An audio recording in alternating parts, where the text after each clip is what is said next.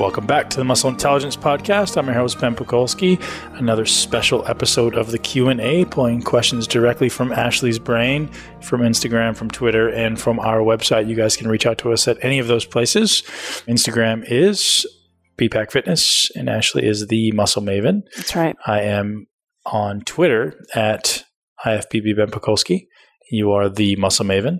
Yeah. And at muscleintelligence.com/podcast, you guys can go right there right now and ask any questions you want about me, about her, or about any podcasts we've done in the past, and we'll do our best to answer. Right now, she's going to take the lead.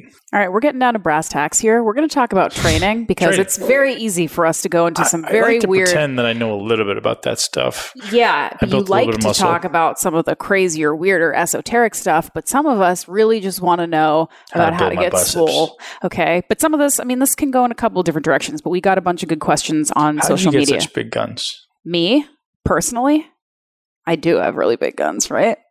Yeah. Genetics. Now, I mean, can we talk about this for a second? Because I mentioned this on social media that one of the things that I love the most about the body that I've built is also the thing that I'm the most insecure about. I don't know if this is something that dudes have to deal with. That's like, you kind of love it and hate it at the same time, because women have a really hard time building their upper body. We know this. Like, chicks get in the gym, start squatting, start doing CrossFit. They're like squatting double their body weight in like 2 months. And they've got these massive quads that men would dream of, right? But upper body, very hard. Like, we start out with nothing, basically. Receptor density is just higher in the lower body. For whatever reason, maybe it's because I did gymnastics as a kid and then I went into swimming and everything I did was just building all this meat right here, all the delts, all the back. But I started, like when I got into lifting weights when I was 15, 16, I started out with a base that most women don't have. And then for whatever reason, I guess because I had an older brother and I watched too much wrestling, I went into the gym and instead of doing like, I don't know, Pilates or jumping jacks, I was doing bicep curls when I was 16 by myself, just crushing bicep curls. So I haven't stopped.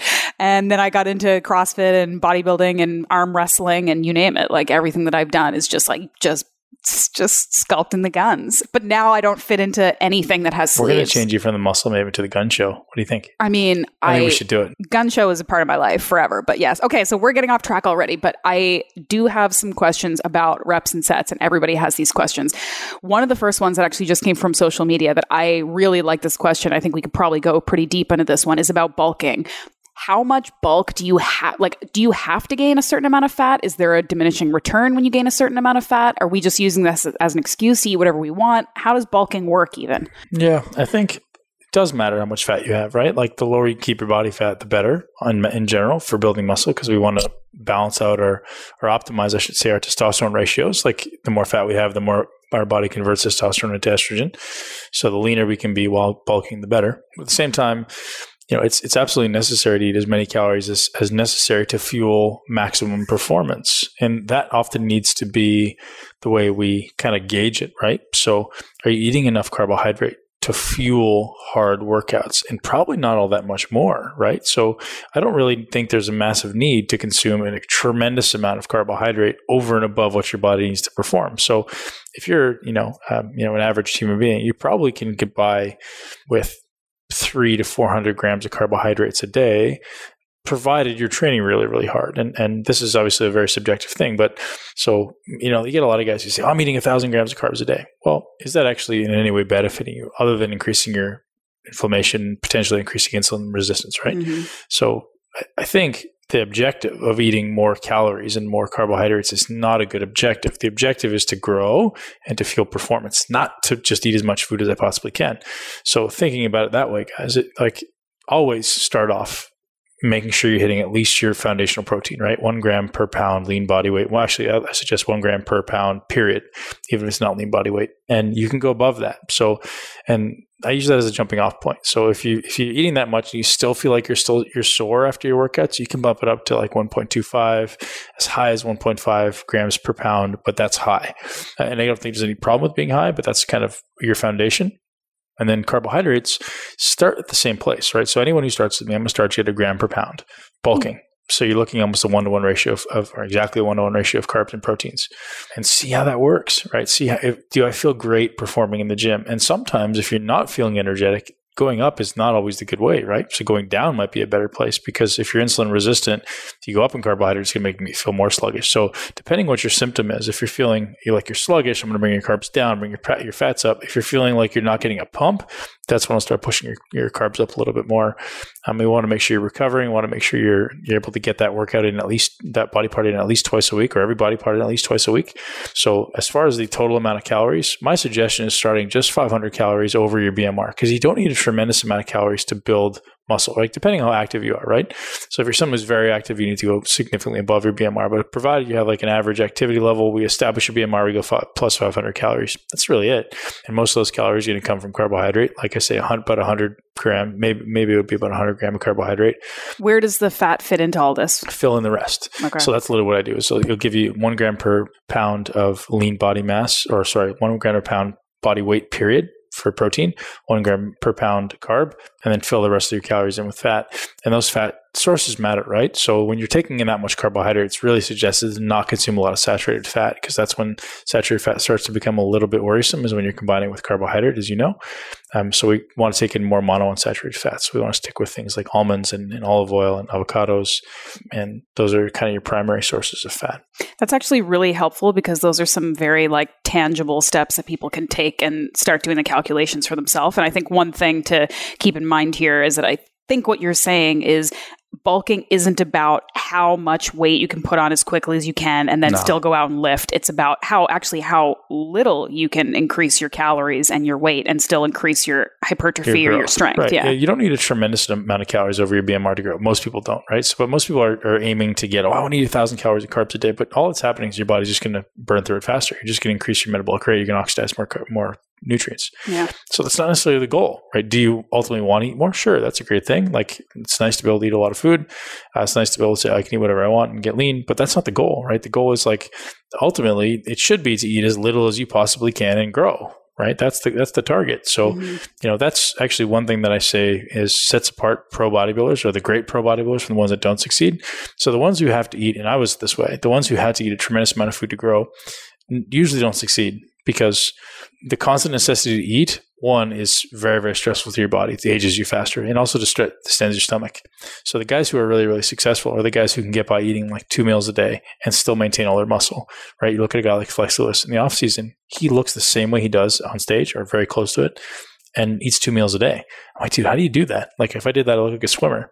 Well, it's because I just maintained my muscle. Okay, so as I got more advanced in my career, further on in my career, I learned how to eat less and maintain more muscle. And then I started to grow really, really well, really effectively. So what are all those things? Right? It's not about what you eat. It's about what your body does with what you eat, or what you absorb and assimilate. So I want to make sure I'm optimizing my stress. I want to make sure I'm optimizing my digestion. I'm taking digestive enzymes. I'm making sure that I'm eating at the right times of the day, the highest quality food that I possibly can. That shit all matters, right? Because everything that goes in, 1 has to be processed by my digestive tract, 2 has to be processed by my liver and my kidneys.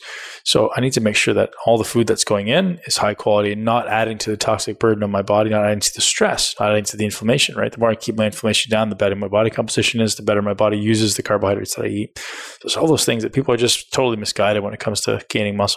Does the nutrient timing matter more or less, or at all, when you're bulking versus if you're trying to lose body fat?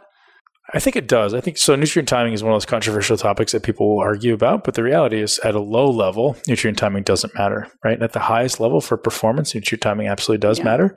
But I think it matters all the time, whether you're trying to gain or lose, because the real objective is I want to make sure my body's fueled when it needs to be fueled, and not digesting when it's supposed to be sleeping. So, realizing that if I'm in a highly sympathetic state, so a highly stressed state, my body doesn't digest. So I don't want to be eating, a tremendous amount of calories. I don't want my biggest meal after my workout, which is contrary to what most people think, right?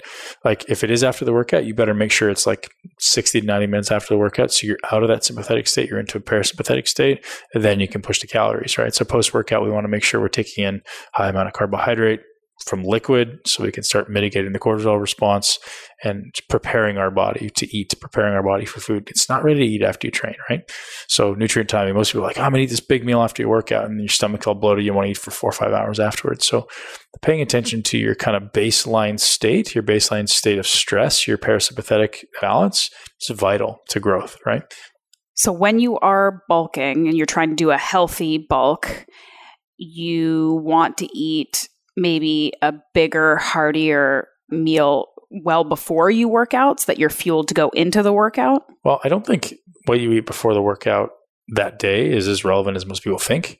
So if you're eating, if I'm today being, call it Wednesday, and I'm training tomorrow, what I eat today is more important for my workout tomorrow, right? Like I need to make sure that my glycogen stores are replenished. So like could you not be doing that at breakfast though? Like say if we're doing an afternoon workout. Yeah, sure you could.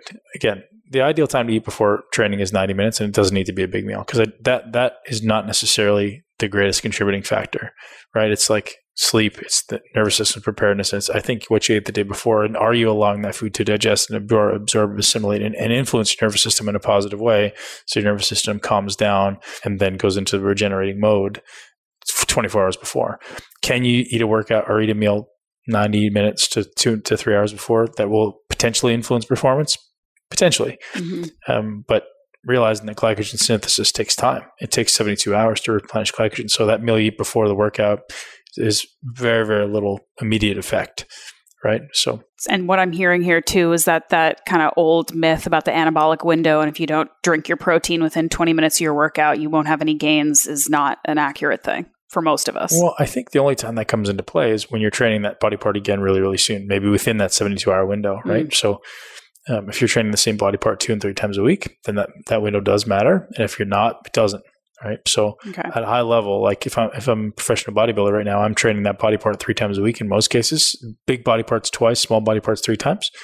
So if I'm training a small body part, I do want to take advantage of that window. And even if it's 1%, even if it's 0.5% at that level, I'm worried about it, right? Like I want to get that in there. So is it subjective? Completely. But if you're looking to kind of, pay attention to all those little places where you can pick up a 0.5 percentage point, then you do definitely take advantage of the post-workout window. These again are like sort of elite level tweaks when everything else is perfectly sorted out. So for me it's going to start mattering. That I'm not competing, I don't care about a post-workout window at all, right? Because likelihood of me training the same body part twice in 72 hours is very, very small. So it's not affecting my progress at all. Is it killing your gains? Absolutely not. It's only going to, if anything, kill your immediate performance if you're going to train it again. I think one of the high level things that we can get from this one and the individual who asked this question is, yes, there are diminishing returns to just going like balls out and eating as much as you can and gaining a bunch of fat. You want to do this in like the most minimal way that you can do it and still have growth. To answer that question again, there may be some benefits to doing short-term massive overfeedings, right? There may be some metabolic benefit to that. Something that I haven't really thought through that much in recent years, but as far as I think the benefit, and I say massive overeating, I'm not talking like 10 or 15,000 calories, but I'm talking like eating the healthiest foods you can to absolute satiety. There's probably metabolic benefit to that, right? So the kind of latest research is showing a 5-2 nutrition approach is really, really interesting, right? So we're going to do 5 days of calorie depletion and 2 days of calorie refeeding. So if you're in preparing for a bodybuilding show or sort of a contest, doing 5 days lower of not massively below your BMR, but below your BMR, followed by 2 days that are actually, kind of self-regulated, slightly higher calories, is a really good way to allow you to get the lower calories during the week. So you're getting the fat loss benefit and then not getting the metabolic shutdown. So you're getting those 2 to 3 days of kind of replenishing what you're depleting during the week. Okay, next question. This is something that I feel embarrassingly naive about being a bodybuilder, but this whole pump thing, you got to do the workout, you got to get a pump at the end, and it's all about the pump. And to me, that always seemed like it was just the aesthetic thing. It's like, it just looks good. I just want to take some pictures with my veins popping out. Yeah. What is a pump doing? Like, is there some actual training benefit to it? There is, yeah. Blood flow? Yeah. Again, this research is a little bit new. But the suggestion is that cell swelling does have some type of signaling effect on muscle building. Now, again, new research, right? So do we know it's going to stand up? We don't know that. But we know we do believe that cell swelling in and of itself, sending more blood to the area, is delivering more nutrients and creating some type of signaling effect within the fascia to get the muscles to expand, with my belief within within each individual cell to get them to expand. I don't know. This is actually Brad Schoenfeld's research. Again, whether or not it stands up over the test of time, who knows? But currently, the belief is that cell swelling does have an effect on muscle building. All right. So bros and lady bros doing your flexing in the mirror, taking pics, like it's good for your training, apparently. Well, posing is a whole different thing, right? Absolutely. Posing is something I think everyone should That's be doing. not what I'm even talking if about. you're not. I'm talking about like getting a pump on. I got to get my pump at the gym. It's like, do the workout, dude. Like if the end goal is the pump, it just seems a little bit silly to me. Arnold said it was cool. Yeah. Well, Arnold also said that he's going to eat vegan now. So he lost all credibility, didn't he? Really Everything hurt my he said feelings. went out the window. I think a lot of people threw the encyclopedia out the window. I took it very personally when I saw that on social media. I'm like, all my heroes are dead. Moving on. Okay.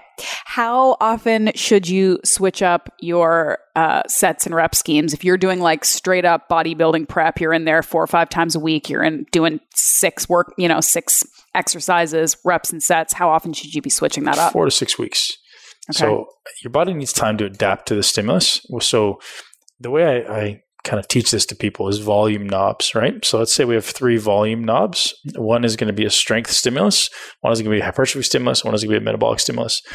And, average people typically go in the gym and train the same way day in, day out. And so each of those volume knobs is turned up to whatever relative proportion it is. So let's say strength is turned up to a 6 and hypertrophy is turned up to a 6 and metabolic is turned up to a 3.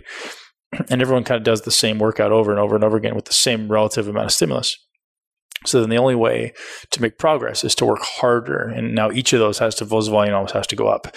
Well, the way we should look at it is we should look at it like, well, which volume knobs are turned up? There should be 1 to 2 turned up and 1 turned almost all the way down at all times. So if you're training a hypertrophy-based stimulus, we want to have a hypertrophy and strength stimulus or a hypertrophy and metabolic stimulus, but never all 3, or not typically all 3. We shouldn't say never. But so we kind of push the envelope a little bit on 1 or 2 of them and push those up. So let's say we start with hypertrophy and strength strength starts at 5, hypertrophy starts at 2. We want to keep pushing those up, pushing them up till the point of like, say they're both at an 8. Now we know the only way to get response is to do more work. Well, sometimes there's a point where doing more work means more stress, and the stress is going to override the work. So we don't want to push so high on those stimuli. So now this is kind of a subjective thing here, but what does it mean to get to an 8 out of 10? Well, if you have to work really, really, really hard within a workout, to elicit any type of response, it's probably creating more stress than is necessary. The objective in hypertrophy training or any type of training is to not necessarily subject your body to a massive amount of stress, it's subject it to the smallest amount of stress possible to elicit a response. So when we have this volume knob over here, call it the metabolic stimulus, that's turned way down in this case. Now, if I turn it from a 1 to a 1.2, I've got a metabolic response. So an example being, if I've done a strength training program, which is predominantly strength training with a little bit of hypertrophy training, and I just introduce 1 drop set, right? So instead of doing, sets of 6 today, I'm going to do a set of 6 and another set of 6, and maybe I'll do 2 of those. Well, that's just a little bit of an incremental increase in metabolic stimulus, but it's probably enough to elicit a response within the muscle. So you don't have to now do a tremendous amount of metabolic stimulus. So you don't have to shift the stimulus completely, right? So there's a gradual shift over time. And I think that kind of thought process is very useful for people. It's challenging to write workouts like that, where it's like actually building in the incremental progress. It's very challenging to do that, but that's the ideal scenario, right? You don't want to shift from doing a really strength-based stimulus to a really metabolic stimulus. You can, but you're just missing opportunities within that, right? So sometimes we may deload a strength-based stimulus with like a week of metabolic stimulus and then go back to a strength-based stimulus. We could do that, but just realizing that at any one time, you shouldn't, in most instances, be training all the same stimulus, at least within the same workout. We could potentially do it within the same week or within the same training block, but you always want to be aware of like the day that you have to work at a 10 out of 10 on any one of those stimulus, there's going to be a tremendous amount of stress associated with that, right? Like if you haven't been in the gym in 3 months and you go in the gym, the smallest amount of work is going to get your response. And if I've been going to the gym every single day diligently for 4 months and doing the same type of training, the same strength stimulus, now I need a tremendous amount of stimulus to get me just even a little bit of response, right? So we want to try to minimize the amount of stimulus necessary. And that's just by strategically varying what type of stimulus we're subjecting our body to. So again, it's minimum effective dose. Always. It's like work smarter. Okay. Well, I don't know if I don't like to say minimum effective dose because that sounds like the easy way out, right? It still has to be hard. It still has to be challenging, but it's never maximum effective dose, right? People are talking now about maximum perceived effort or something, right? Or like we don't want to do it's maximum recoverable volume is what they're talking about, right? We don't want to do maximum recoverable volume when it comes to hypertrophy training. It's silly because you're creating this inflammation and this huge amount of stress in the body that your body has to recover from before it's going to go into a growth mode, right? We don't want to do that. I know that this is obviously very dependent on how far along somebody is in their training or what kind of muscle age that they have, like how long they've been working out and all that kind of stuff. But is there sort of like an optimal minimum or maximum or amount of times that you can hit a body part per week for like optimal hypertrophy and growth? Yeah. That's a great question. So the reality is the newer you are or the less well you execute a movement, the more often you can do it, right? So if you have a body part that's kind of not responding really well or you're relatively new to the gym, the amount of stimulus you create is very low. So guess what? We can do it more often. It's not going to deplete. It's not going to challenge the nervous system all that much. You can do it up to 5 days a week. Someone who's more advanced may only be able to do it once a week, right? Or once every 5 days. So it depends on someone's skill set and someone's like kind of training age, how long they've been doing it, how long they've been doing it well, and their ability to contract that muscle.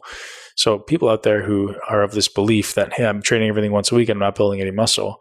Well, guess what? That's probably the reason why you're not building any muscle. One, your execution probably sucks. Two, you're probably not training this thing often enough.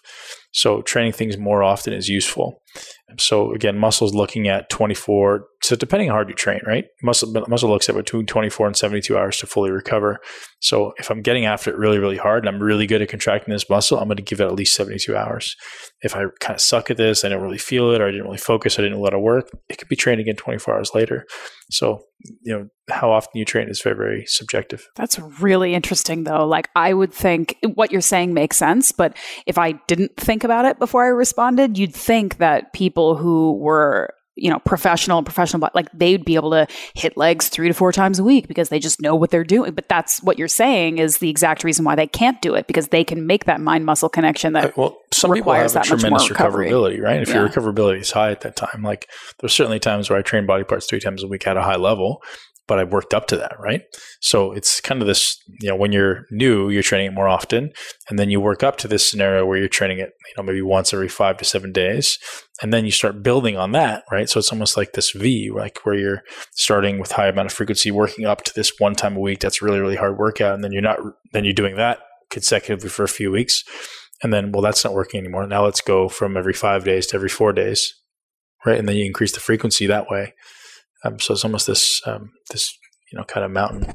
So you're basically saying, based on my expertise, I only need to do bicep curls like once a month. Right. Yeah. Got it. Okay. I was going to say every 6 weeks. Okay. This is actually a really good question that came from Instagram. What can you do and what do you do outside of the gym to help facilitate and kind of solidify that mind-muscle connection? So when you're not in the gym doing that work. Posing. Okay. So I think the worst thing that happened to bodybuilding in the last 10 years was they removed the scoring of the posing. I think it's destroyed the physiques, including mine, So you're early in my career, I posed hours a day. Like when I was at home, I was like, I got to practice my posing. I need to do this because it's a big part of the routine. I loved it. And then as soon, like literally the day when they said it's no longer being judged, I stopped and my physique suffered. So what do you mean it's not being judged anymore? They don't judge posing. So it's literally just what you look like and the symmetry and what they like. So like the compulsory poses are being judged, but not the routines. Huh.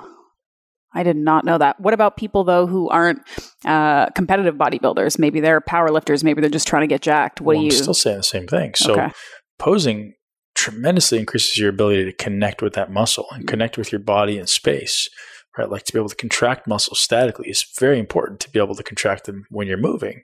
So I think everyone should be posing at some level if you have a weak body part, even posing as a means of warming up for your workout, right? Like taking a muscle to all its various lengths, so lengthen versus shorten muscle, and trying to contract them or learning to contract them is so beneficial to improving your ability to connect with that muscle. So it's by far the best thing you can do. And something people can do at home that's super easy is just body weight exercises. Like some of the best exercises that exist, push-ups, pull-ups, squats, lunges. Yes. Right? Like you could do those and that'll improve your ability to contract. So if you're training, let's say you want to build your quads and you say like, hey, I'm training quads with 35 days and I'm hitting them really hard. Well, in between, there's nothing wrong with doing sets of squats and lunges every day because it's not creating enough of a stress to the muscle to elicit any type of damage to the muscle or stress to the nervous system. It's just taxing the system metabolically a little bit and then locking in the skill because that skill is so important, probably the most important thing in developing any body part, right?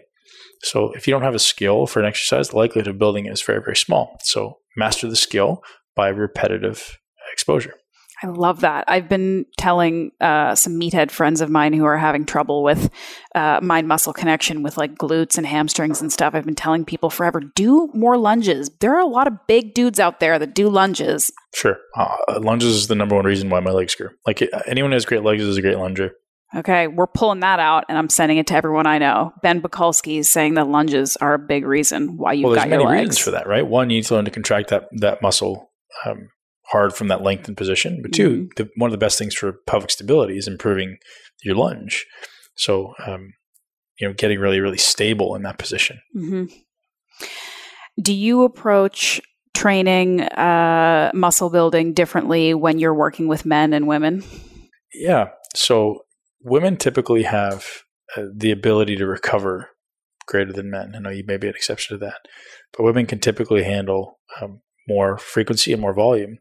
So I'll typically do obviously certain body parts more often. So we may do legs more often, we may do glutes more often, chest a little less often. Why? Well, because most women don't want to train their chest. So they should. That's if Why? You don't want to, then you should. I don't know. No, why not? Well, because of breast implants, it messes it up. Like 90% of the world has breast implants. That's another conversation for another It's day. true though, right? Yeah. So it's going to disrupt the way they sit. So less chest training. Yeah. You see a lot of pro bodybuilders. They're like going weird directions. Yeah, exactly. This one needs to be videos. Yeah. They're pointing in different directions because you bench too much. Yes. Doesn't happen for real boobs, just saying. Right. Just in case anyone's worried. No, women are never going to bench press now because they're worried about their boobs facing different directions. Okay. Yeah. So that's a big thing. And just the frequency for lower body. We're going to do a lot more frequency for lower body. And I think women in general, probably one, they can recover from more, but two, probably just don't create as much neurological stress to a muscle, right? So we can probably do it more often for that reason as well. Are you saying more frequency with lower body too, because of generally that's where we hold our fat and we need to work a little bit harder to like see some muscle development and some... Yeah, most women are just looking to develop great legs, right? Yeah. Well, that's another one of my goals is getting women to want guns and delts instead of just butts. Butts are fine. Everybody, there's butts everywhere. Do you have delts though? That's my question. Such a chip on my shoulder. Butts are great. I love butts. Okay. Here's another question from the internet. What about advice for coming back after a shoulder surgery? You want to get back in the gym? Yeah. So depending what the shoulder surgery was, the first thing is gaining back your range of motion, right? Like you have to make sure that as soon as you can after that surgery, you're getting back that range of motion. And then you want to start loading it eccentrically. So we don't want to start loading concentrically. And just, again, the key is going to be laying those lines of fibrous tissue as fast as you can in a way that's in line with allowing you to get full range of motion. So you got to get that mobility back as quickly as possible. And then, as I said, the next step in progress is loading it eccentrically in any way you can.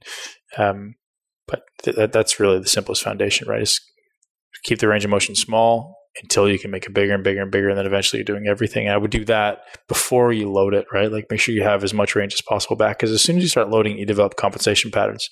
If you're loading it outside of what your body's capable of, your body goes, oh shit, let me tighten this thing up. And you're going to start compensating. So like be really, really patient with the shoulder because it's such a complex joint that has no stability structurally, right? It's all muscular stability. So it's so important that you don't have those, compensation patterns in the shoulder like I did, right? 2007, I tore my rotator cuff and my whole shoulder ever since it's been jacked. How'd you tear it? I was doing pull-ups and my strap broke. So my one hand held on, the other hand. You're doing weighted pull-ups? That's body weight. You need straps for body weight pull-ups? Well, you're 300 pounds. Yeah, okay. Well, no, but if you're doing high reps, yeah. Yeah. Interesting. All right. Okay, so we're not talking about any extracurriculars for competitive bodybuilders, but just for bodybuilders, people who go into the gym and build muscle, what are some like across the board, maybe, I know you're not a big supplement guy, but are there any that you kind of recommend for people for recovery and stuff? Just the right ones, right? It's not like... You're picky with your supplements. Yeah, like do the right shit. Don't just do our stuff for the sake of doing it, right? You want to know what supplements I suggest? Yeah, like across the board. Like foundational thing. Yeah. Yeah. So everyone that I've ever met needs zinc and magnesium. So good quality multi-source zinc, good quality multi-source magnesium, like foundational. I think everyone should be taking fish oil. I think everyone should be taking collagen or glycine. I think everyone should probably be taking vitamin D. I think everyone should probably be taking alpha GPC and some type of choline source. I think, what else do I take? That's kind of it. And those are good for pretty much everybody because, as you said, it doesn't matter if people are working out in the gym or not. Everybody's deficient in zinc, magnesium, and vitamin D, especially if you're living in Canada or most of the United States. What about and are those for, again, just sort of overall health and recovery or? Yeah, just general, like you should take these every day. And now if you start looking situationally specific, like do you want to stimulate, do you want like a nootropic? Do you want like something to calm you down? Do you want something for sleep? All those are different kind of stacks, right? But just in general, like everyone's needs magnesium and zinc and everyone needs collagen or glycine or both doing the same thing for the most part. What do you think about pre-workout? Well, when you think of pre-workout, most people think of something stimulating, right? And I think a little bit of caffeine is very useful because caffeine has tremendous performance benefits. But really, like, what are you looking for, right? And everyone kind of has a different need. Some people need to focus. Some people need some pump. Some people need some energy from caffeine. I think most people are overstimulated with pre-workouts. Yeah. So if I'm designing a pre-workout, it's going to have a little bit of stimulation in it, just enough to kind of so you feel it a little bit, not to make you cracked out, and then a lot of stuff to help you focus and a little bit for a pump, right? So like focus to me is always the bottleneck because of the way I train and the way everyone probably should be training. Your ability to get inside your mind and be chilled out, laser focused, right? You don't want to be cracked out so you can't slow down and think. No scalp itch. You don't want the exactly crawling out of your own skull kind of pump. Yeah, I'm not. That was never a big. I mean, I'm big on like the caffeine and also again, figuring out if it's focus that you need. There are nootropics and supplements that you can use for that. But I kind of feel like if you need 4 cups of coffee to literally function in a day, if you need scalp tingling pre-workout to get you through your workout, there are probably some other underlying factors you need to sort out. Maybe you need to sleep better. Maybe you need to recover a little bit more. Right. Anyone who's drinking 4 cups of coffee a day or more, they're not sleeping. They may think they're sleeping, but they're not getting this quality sleep they need. Yeah, you can't. Okay. Final quick question. This one probably has to be a rapid fire. Who is your pick to win the Olympia this year? Well, there's been some rumors that Kai's coming back. If that's the case, I'd go with Kai. Okay. Has he said anything on social media? I'd love to see, kind of. Okay. He tends to be vague in the way he speaks. You know that. I'd love to see Brandon Curry win because I like Brandon. He's a good friend of mine. Okay. Realistically, it's probably going to be William Bonac. Why do you say that? The judges seem to like him.